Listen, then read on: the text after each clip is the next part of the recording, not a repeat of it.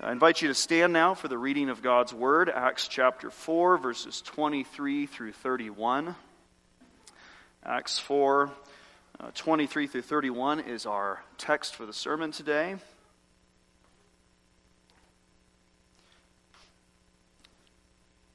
Let us hear now the living and abiding Word of God. And being let go, they went to their own companions and reported all that the chief priests and elders had said to them. So when they heard that, they raised their voice to God with one accord and said, Lord, you are God, who made heaven and earth, and the sea and all that is in them, who by the mouth of your servant David have said, Why did the nations rage and the people plot vain things? The kings of the earth took their stand, and the rulers were gathered together against the Lord and against his Christ. For truly against your holy servant Jesus, whom you anointed, both Herod and Pontius Pilate, with the Gentiles and the people of Israel, were gathered together to do whatever your hand and your purpose determined before to be done. Now, Lord, look on their threats and grant to your servants that with all boldness that they may speak your word by stretching out your hand to heal, and that signs and wonders may be done through the name of your holy servant Jesus. And when they had prayed, the place where they were assembled together was shaken, and they were all filled with the Holy Spirit, and they spoke the word of God with boldness. This is the very word of God. Amen. You may be seated. Let us now go to the Lord in prayer. Almighty God, we see here in this account that you are a God of great power. You, Holy Spirit, come upon your people with great power, and we desire to also be strengthened in the inner man, that as a whole church body, we would be strengthened. And so we ask, Lord, that you would grant your blessing now to the words that we hear, that they might be applied to our hearts. And we pray this in the name of Christ. Amen. Well, as we return to Acts this morning, brothers and sisters, we have one of the recorded prayers of the early church. You know that Acts, of course, is a narrative book. It's got all these remarkable stories of what God did in the early church. And then there's also sermons, many sermons that we've already seen, and we're going to see more sermons that are recorded for us.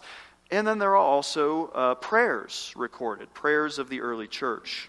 And in fact, so far, in every chapter of Acts, there has been prayer. Interesting that the prayer is such a pervasive reality amongst the early church that every chapter so far has had prayer. For example, in chapter 1, we find the Christians in the upper room. They're waiting for the Spirit to come, and they're praying to God in awaiting the Spirit's coming, but they're also praying that God would guide them in establishing a new apostle.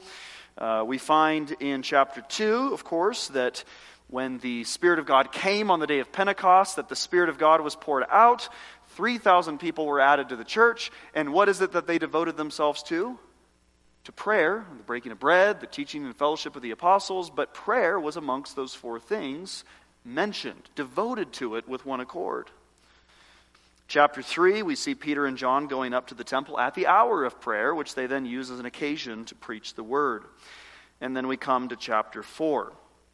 Now, all of this should make very clear to us that the church of Jesus Christ is defined as a praying people. The basic pulse of spiritual life amongst God's people is to pray. And where there is no prayer, there is no spiritual life. Prayer is an indispensable element of spiritual life, because when the Spirit of God comes to give life to a dead people and to make them an alive people, they will be a people that breathe and pray, as we see here. Now, what we have recorded in this passage is an example of corporate prayer. This is not just an individual prayer of somebody. We do have those in Acts. But this is a corporate prayer. This is the church of Jesus coming together, praying with one accord. And so there's much instruction for us about the nature of corporate prayer in the body of Christ and how we are to join in prayer together. Now, whenever we come to prayers in Scripture, I think there's a few things that we should take from them. How do we use prayers that are contained in Scripture? Well, I want to give three particular aspects of how we use recorded prayers in Scripture. The first way in which prayers in Scripture help us is to give us inspired models on how to pray.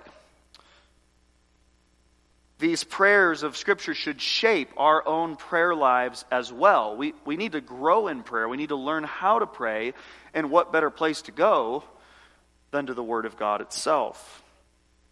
The Bible says that we often do not know how we ought to pray. As Romans 8 says, we struggle in prayer. We struggle to express what we need to express. And then thankfully the Spirit of God is there to help us and as it were, reshape our petitions and bring them to the Father on our behalf.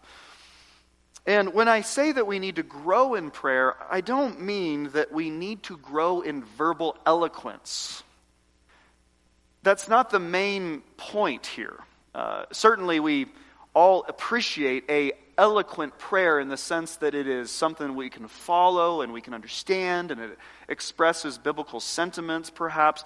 But eloquence is not the chief thing. Of course, the Pharisees presumably were quite eloquent, and they made long prayers to impress the people, but their aim was not to please God in all of that. They were man-pleasers, and certainly when it comes to verbal eloquence, we might be tempted in the same manner to impress with our prayers, which is hardly the point.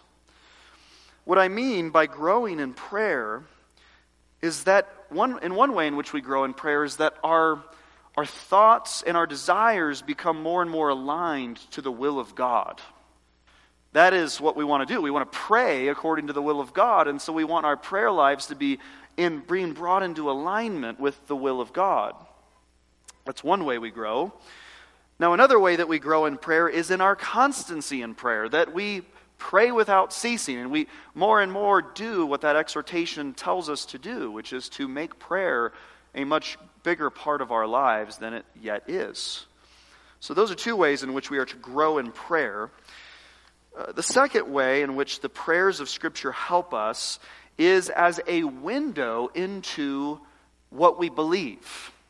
So when you come to a prayer in Scripture that is recorded for us, inspired by the Holy Spirit, it is a window into what we are to believe. Because if you want to know what somebody believes, listen to how they pray and what they say in their prayers. Our faith is then evidenced in the words that we speak, in the prayers that we bring. You'll get a sense of the God to whom somebody is praying by listening to what they're saying in their prayers.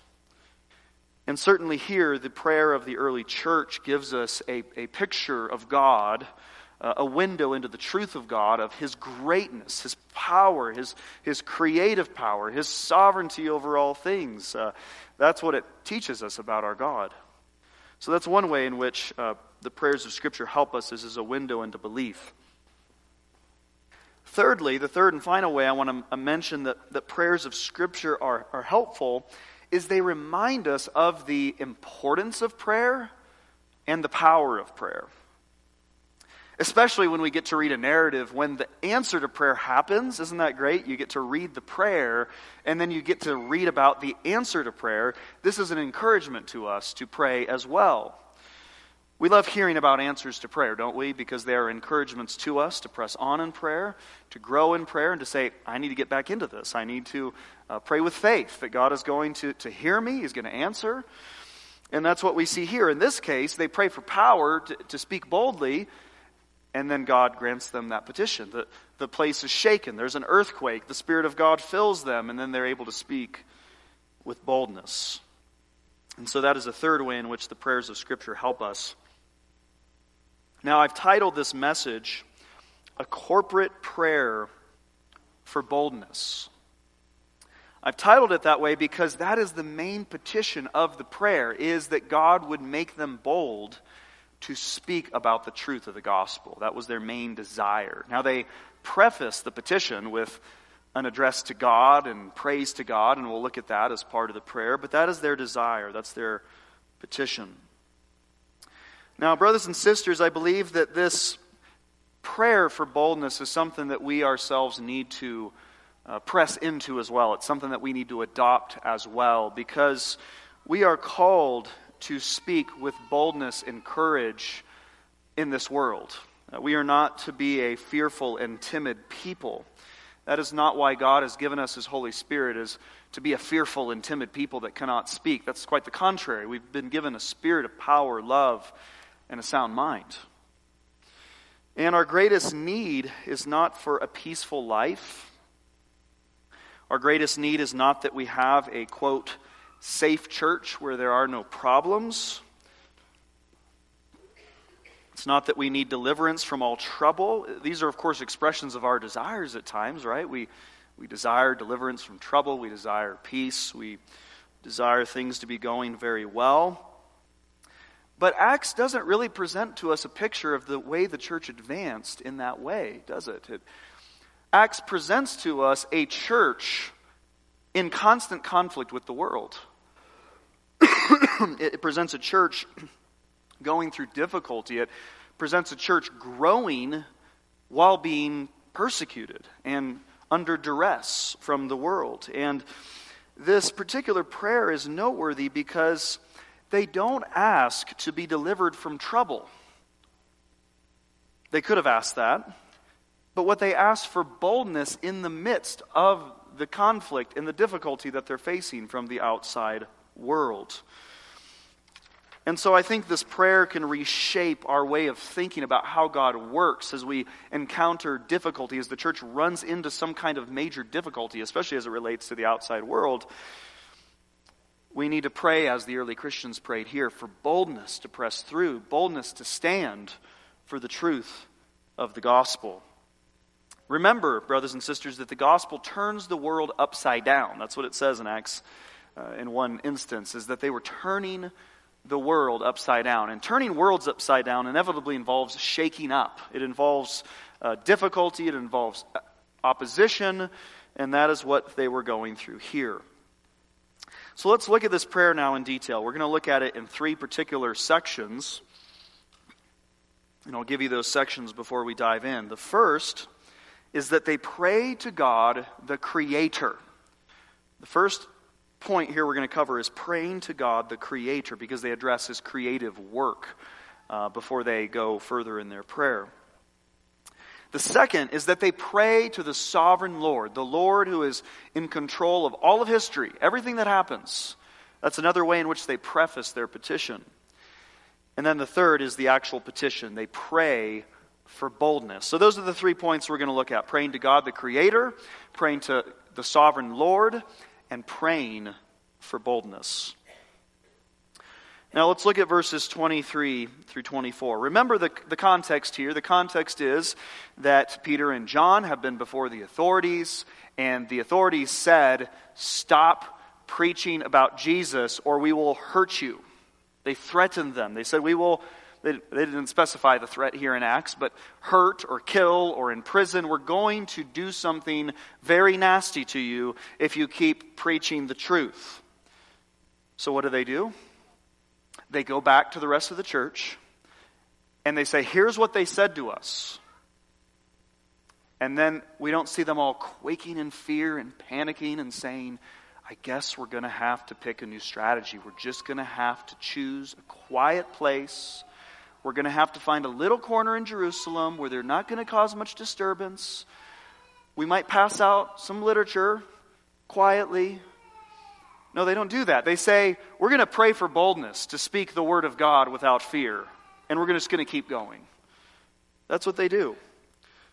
So what do? In verse 24, it says, when they heard that, they raised their voice to God with one accord and said, Lord, you are God, who made heaven and earth and the sea and all that is in them. Now, as we look at how they begin the prayer, as it's recorded, you'll notice this constantly recurring word in Acts. It is the word, or the phrase in English, with one accord. They raise their voice with one accord. Why is this mentioned so many times in Acts? Well, I think it's mentioned because when the Spirit of God began to form this new community called the church, the Spirit of God instilled within that community amazing unity within them. They were so unified in their heart and in their mind in terms of what they were aiming for, that when they prayed together, they weren't praying in a divided way. It wasn't like there was one half of the congregation that says, I can't get on board with that prayer, and then the other half was. No, this is a one-voice prayer. And yet it's not technically probably a one voice. I don't think this was 100 people or 1,000 people praying in unison. I doubt that. I think what it's saying when it says with one voice is that people were praying things like this and everybody was joining in. It was expressive of their heart desire as the body of Christ. Now sometimes we recite prayers, as we've been doing with the prayer of confession. But we have a congregational prayer, which we just had. And we call it the congregational prayer because it is the prayer of the whole congregation expressed through a mouthpiece, in the case of one of us pastors or Deacon Chad or somebody praying. And so the right way to think about the congregational prayer is not this. You're not saying, Pastor Todd is praying and I'm listening. The right way to think about it is, we are praying and Pastor Todd is praying on our behalf.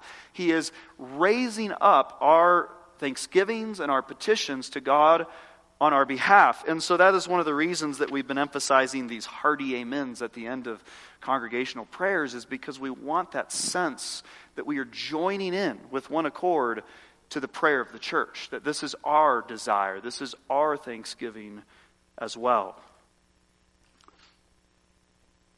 Now, one thing we should also notice about their unity here is that the effect of persecution and threats drove them together, not apart.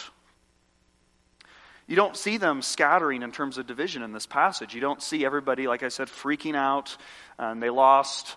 They had end up with 10 different groups on what to do with this threat. You didn't have all these parties and factions on strategies for dealing with the threats and this division that occurred within the church.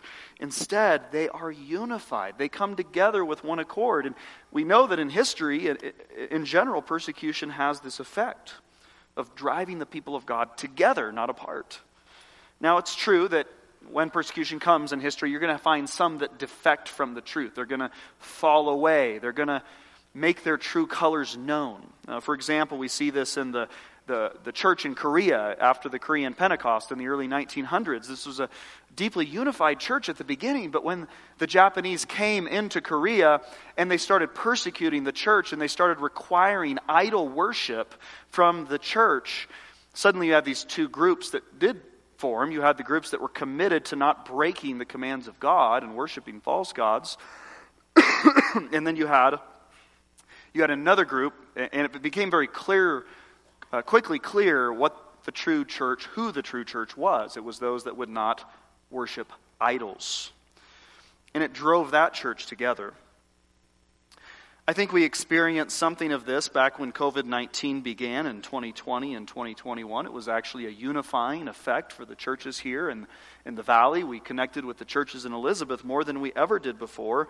And certainly we can look at COVID-19 and say, well, that's hardly what many of the Christians have to face in the 1040 window in the Middle East and Asia. And that's true. I think maybe it's God's trial run for us. It's sort of our kindergarten class on unity, on how to deal with outside threats, and we have to kind of get going and learn how to do this. And maybe God has been merciful to give us a little bit of a trial run so that the next time it's a lot harder, we're going to be better at this.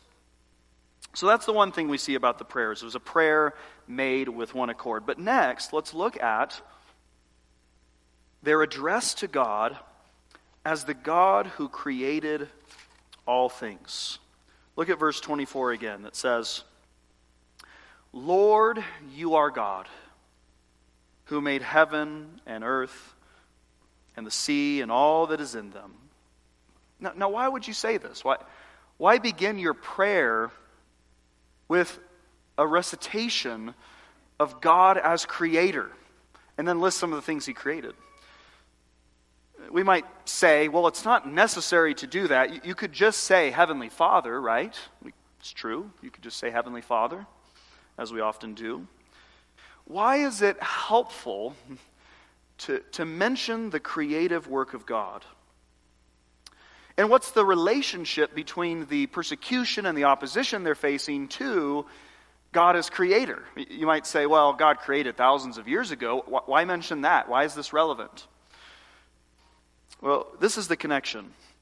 Since God made all things by his powerful word in 6 days, then he certainly has the power to help them in this particular trial and difficulty. If God, as he created all things that exist, if the God who made 200 billion trillion stars, all the planets, all the oceans, all the creatures on earth, do you think that he can help in this situation? There's so many times where we need to step back and we need to renew our minds with the truth of the God to whom we are praying to.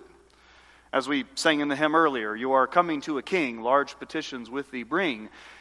Brothers and sisters, you are coming to the creator of the universe.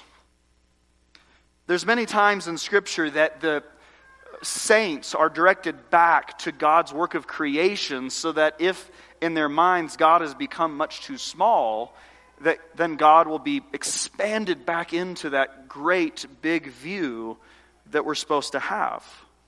Take, for example, Isaiah 40, verse 28. This is speaking to the weary, weak saints of God. It says in Isaiah 40, 28, "Have you not known? Have you not heard? The everlasting God, the Lord, the creator of the ends of the earth, neither faints nor is weary." Amen. Don't we need to hear these words? So you come in, you kind of drag yourself in on Sunday morning, and you got the drooping hands and the weak knees that Hebrews talks about, and you can slump down in your chair, and you're here, but you feel weak and you feel weary. That's when you need to be reminded of the God to whom you are coming. You're weak and weary, but God is not, and he cannot become weak and weary because he is the creator of the ends of the earth. And so, brothers and sisters, we need to study the creation of God, and we need to mention the creation of God. I think there are perhaps times where we need to start beginning our prayers in the same way, especially when our faith is so weak and it's just shaky. It takes some faith perhaps to say these words, but to say, "Lord, creator of the heavens and the earth and the sea and all that is in them." Won't that help in reshaping your mind concerning the God to whom you are praying? If at any point you doubt the power of God to help you, you just need to get a telescope, invest in a telescope. Dr. Lyle says you can get a decent one for maybe $200 or $300. It's worthwhile. You get a telescope and you look outside and look at the stars and then say, "This is the God who can help me. Little me." You say, "God made all of these. He can help me." Or if you have enough money to do this, you get to go to the ocean, you get some goggles and a snorkel, you head to the coast, you submerge yourself in the waters, and you just look at a coral reef. And you think of the beauty and the wisdom and the goodness of God, and you say, "This is the God that can help me. This is the God to whom I am praying." Or thankfully, if you can't make it to the coast, we have closer things you can look at. You can take a drive into the Rocky Mountains. You can find a moderately easy trail if you're not good at hiking. You can go up a little ways and then just look at the mountains and the forest and the water and say, "This is the God who can help me."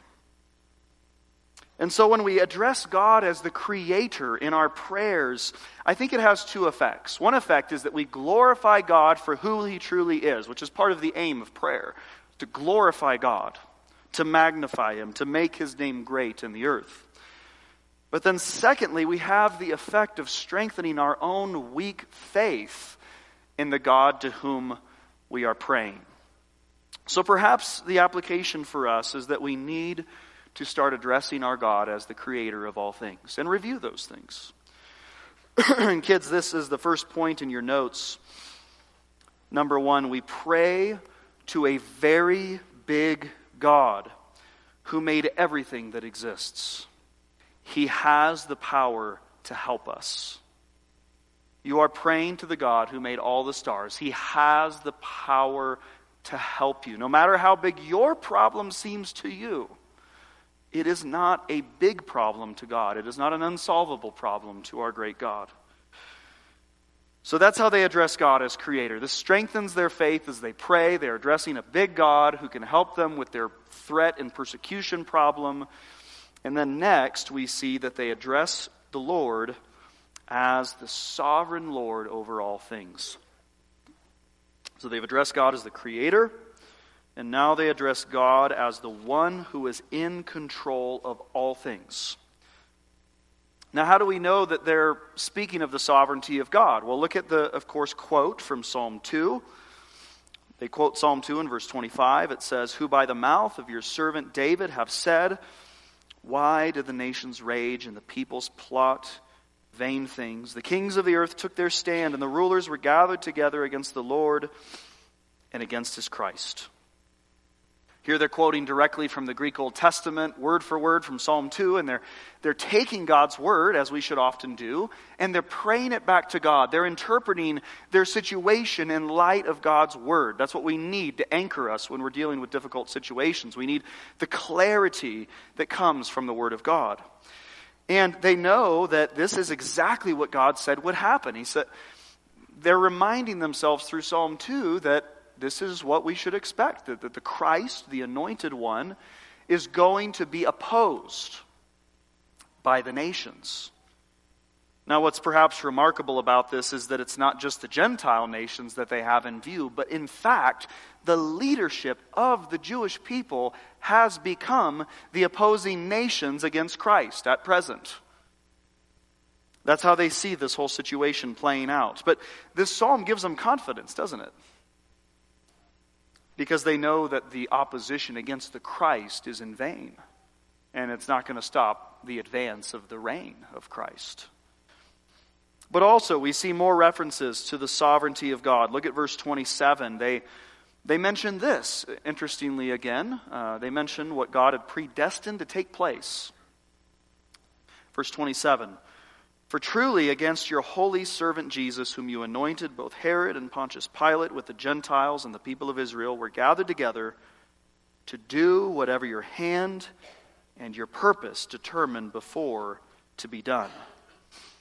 Now here's what they're saying in their prayer. They're saying that all of this opposition, the acts of Herod and Pontius Pilate and the Sanhedrin and the Romans, it was all predetermined by a sovereign God. They believed that God's hand and his purpose were coming to pass in the death, in the crucifixion of Jesus Christ. This reminds us, brothers and sisters, that the Bible plainly teaches that God predetermines all things that come to pass in history, including the most evil things that have ever happened. And this blows our mind. We struggle to explain these things. We struggle to explain how the actions of evil men doing evil things is predetermined by God, but God is not the actor of those evil things himself. He remains morally pure. He is blameless. There is no impurity within him. He does not do evil, but he so determines that evil, in this matter, will bring about the greatest good for the salvation of the world. And there's a lot of controversy about God's sovereignty over history, God's predestining hand in the work of history, but I believe that the example of the death of Christ being predetermined by God is one of the most helpfully clarifying passages in all of Scripture for understanding the sovereignty of God. Because they're quite honest in the fact that these things were done by evil men. There was evil intention. Satan had an evil intention. The Jews had an evil intention. The Romans had an evil intention in killing Christ. But what was God intending through it? Isaiah 53 says that he was stricken, smitten by God, and afflicted. Isaiah 53 says that it was the will of the Lord to bruise him. And why do they mention this? Why do they bring up the truth of God's predestining sovereign hand in the death of Christ in relation to what's happening to them? Well, it reminds them that if God has predetermined that Jesus would die and rise again and ascend to the right hand and rule over all things, then surely he has a hand over the persecutions that we face. Surely he has a hand in the oppositions and the jailings and the whippings and all these other things that take place. Surely he's going to use that as well for the accomplishment of his purposes. They're resting in the sovereignty of God. If God could bring about the greatest good from the most evil act ever committed, does he have the ability in his wisdom and his sovereignty to bring about good from any other bad thing that happens? It is so important that when you and I pray, that we pray to a God who is all-powerful and who rules over the affairs of history. What hope would we have if God did not know what was going to happen to us, or God did not have a hand in anything that happened to us? What if we were praying to a God that could only say to us, I'm sorry, I did my best. You're going to just have to push through. I'll try to take care of it on the other side, but I didn't have a hand in any of this. I'm sorry, I can't help you. You know there's people that teach that about God. Why pray? Help, help, Lord. I can't help, I'm sorry. I can't help. That's what some people teach about God's abilities. No, brothers and sisters, we need to know that when we pray, we are praying to a sovereign God who has power over everything. Over every sparrow that falls to the ground, it does not fall apart from the will of our Father in heaven. Matthew 10, Jesus says, are not 2 sparrows sold for a copper coin, and not one of them falls to the ground apart from your Father's will? But the very hairs of your head are all numbered. Do not fear, therefore. You are of more value than many sparrows. He says, sparrows just aren't worth that much, but not a single one falls apart from the Father's will. And he says, if you're much more valuable than sparrows, God can even take care of every single hair on your head. That is the meticulous providence of God in the care of his people. And yet, in order to preserve the idol of human free will, as some people understand it, some people would have to object to the perspective of the early Christians here and to say, look, God can't predestine these things that take place. He couldn't have a hand in evil things. Some would object to this. One popular theologian gave this analogy, which is shocking in its implications. I'm still amazed that he said it. He says, God has to play with the cards that he has been dealt. God has to play with the cards that he has been dealt. I'm thinking, well, who's the card dealer here? God is limited in his options to a certain number of hands, and he's got to play the hand that he's been dealt.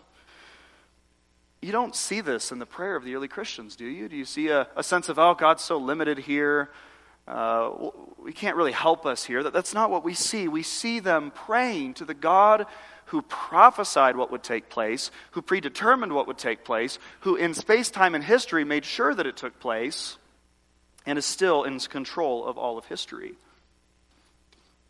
This is a perspective that we need our minds to be renewed by, that God is in control of all things that take place.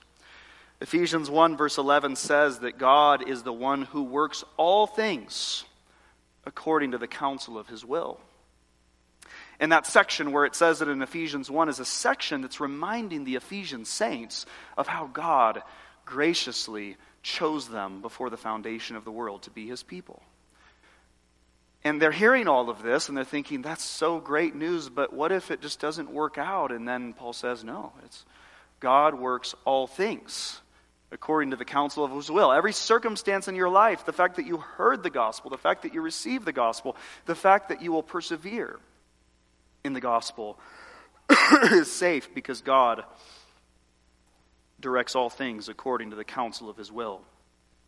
So kids, this is the second point in your notes. Number 2, we pray to a God who directs all things that happen in history, including what happens in our lives. And so if you find yourself in a difficult situation, you find yourself facing trouble, That's what they're dealing with here. You are not there by accident. God can help you now that you are in trouble. He can direct you. He can give you grace. He can sustain you in it. He is there to help you in the trouble. The trouble is not an accident. So now we've looked at the way in which they pray to the Lord as they preface their prayers, and then now we come to the petition itself, verses 29 through 30. Now, Lord, look on their threats and grant to your servants that with all boldness they may speak your word by stretching out your hand to heal, and that signs and wonders may be done through the name of your holy servant, Jesus. Now, as I said earlier, this is a fascinating petition by what it leaves out. You see, what they could have prayed, or what maybe some of us would have prayed, perhaps, because they're saying, Lord, we are dealing with threats. We are dealing with persecution. There are people that want to hurt us. That's what they're honest about. But they don't say this. They don't say, deliver us from all threatenings and give us a perfectly peaceful, placid environment in which we can share the gospel. They didn't pray for that. They don't say, Lord, the work has become so dangerous, we ask that you would give us an opportunity to retire from this effort. No, they don't pray that because they are directed in their thoughts by the commission Jesus gave them, which is to preach the word, to testify to the nations. They can't retire from this work. This is what they're to do. And so they said, Lord, give us grace to keep going on in the work of witness. Give us boldness to speak that word without fear. Because they knew that fear was this big enemy that they faced. See, when we're not dealing with a fearful situation, we don't need boldness as much. If everything is going well and everybody likes what we're saying, it doesn't take much boldness. But when people are threatening, when they are hostile, when they're saying slander against you, when they are accusing you of things that you did not do or do not believe, that's when you need boldness. It is against the backdrop of such threatenings that the power of God shines. When God empowers his people to speak with boldness despite what they're facing, it makes the power of God known. It shows the power of the gospel at work. And as we think about this petition for a prayer of boldness, we need to remember that this is part of our inheritance, brothers and sisters. We are those, if we have trusted in Christ, we have been given the gift of the Holy Spirit. We have been given the Spirit as a down payment, as a pledge of our salvation.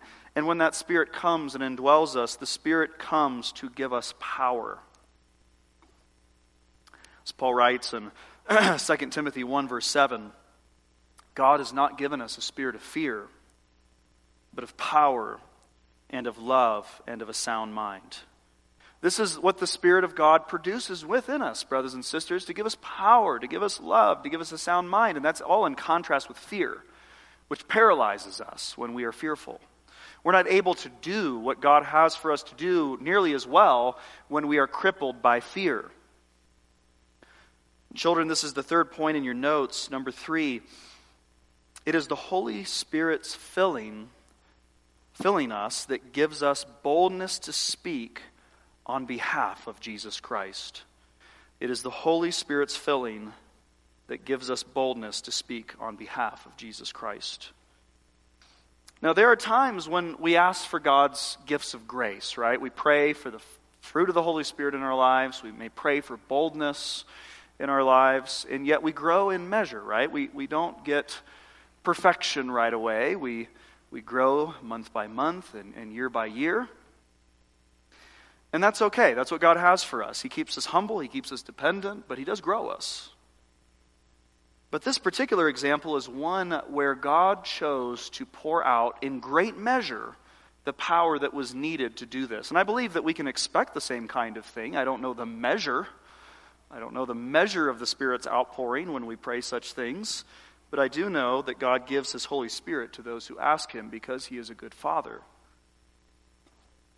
Look at verse 31, the answer to their prayer.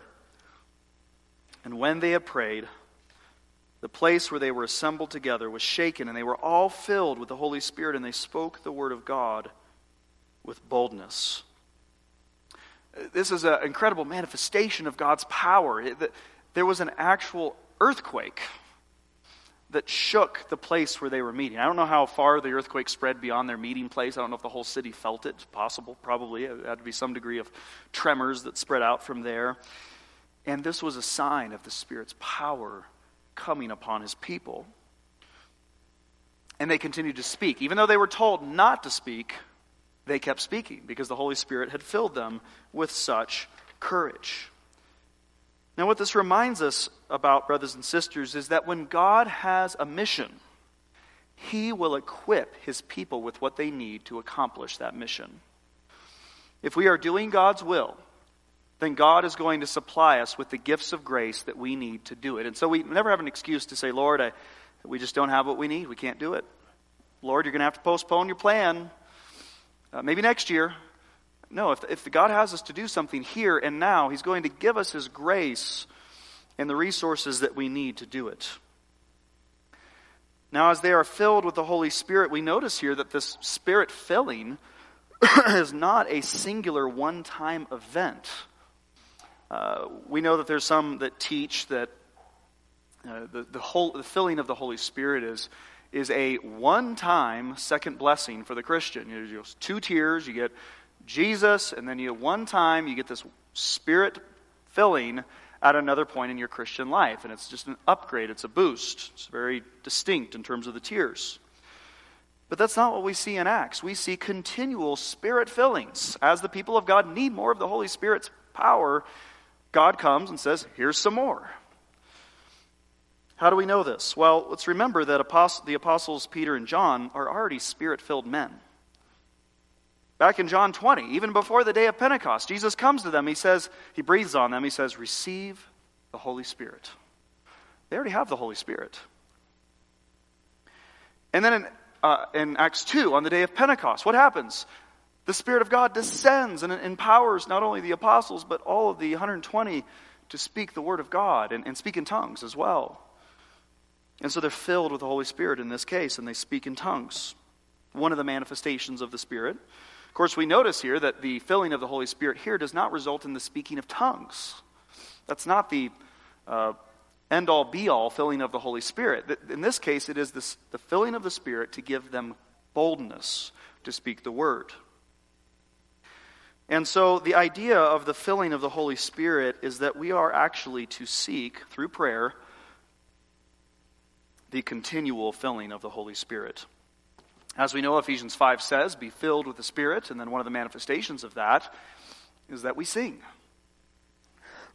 We sing psalms and hymns and spiritual songs in the Spirit, and this is an outflow of the filling of the Holy Spirit. And so we don't want this one-size-fits-all kind of boxed view of the filling of the Spirit. The Spirit of God does many different things. He brings about that fruit of the Spirit within us. What is a Spirit-filled person but one that walks in the fruit of the Spirit more and more? And so, brothers and sisters, I believe that we, as we respond to this prayer, need to recognize the importance of this prayer for us as well. If we would be bold for Christ and his truth, we need power from on high. The fear of man has had a paralyzing effect on the modern church. So often the hard truths of the Bible are avoided, the law of God is ignored or deleted, and the powerful gospel which brings true deliverance from sin is often not preached with power and clarity because of the fear of man. This is what makes the church quiet, or makes the church revise its gospel to a man-made gospel that doesn't save anybody. And so we need to ask the question, how is it with us, brothers and sisters? As a church in the Reformed tradition and background, we tend to have a particular sensitivity to doctrinal compromise. We tend to be solid on that matter, or at least we profess to be. Sometimes we can still err in that regard. But aside from that, for the moment, do we have the boldness to speak the truth to others? Yes, we have the truth, we understand the truth, we have the true gospel as it's set forth in the Scriptures, we want to hold to it, but do we have boldness to speak it to others? Every week, you and I, we face circumstances where we can choose between fearing God or fearing man. And which route do we take in the conversations and interactions that we have? And speaking for myself, I can sense so often the need for the Spirit filling, to have some boldness to speak the truth, especially to those that will either not care or will actually be opposed to it. We need this boldness, and therefore we need the Spirit's empowering. And so, brothers and sisters, let us adopt this prayer. Let us make it part of the prayer life of our church, the corporate prayer life of our church, the individual prayer life of our church, that we would be a church that is bold. And before we close in prayer, I want to share just a few words with you from a particularly courageous man, Pastor Robert Bruce, who succeeded John Knox in Edinburgh in the 1600s. And for those of you that were at the Shepherd's Conference presentation, I shared more about Robert Bruce that evening. And if you'd like the story, I can send the recording to you. But Robert Bruce was a very courageous pastor. He stared down King James a number of times and even rebuked King James in public many times. And as you can imagine, it did not win him any favors. He ended up exiled a number of times for many decades of his life, and under the threat of death as well. But he persevered. By the Spirit's empowering, he was a man who was bold for truth. And in one of his sermons, this is what he said. It's a good closing exhortation for us. He says, "The love of God and the holy fear of His majesty should be predominant in thy heart."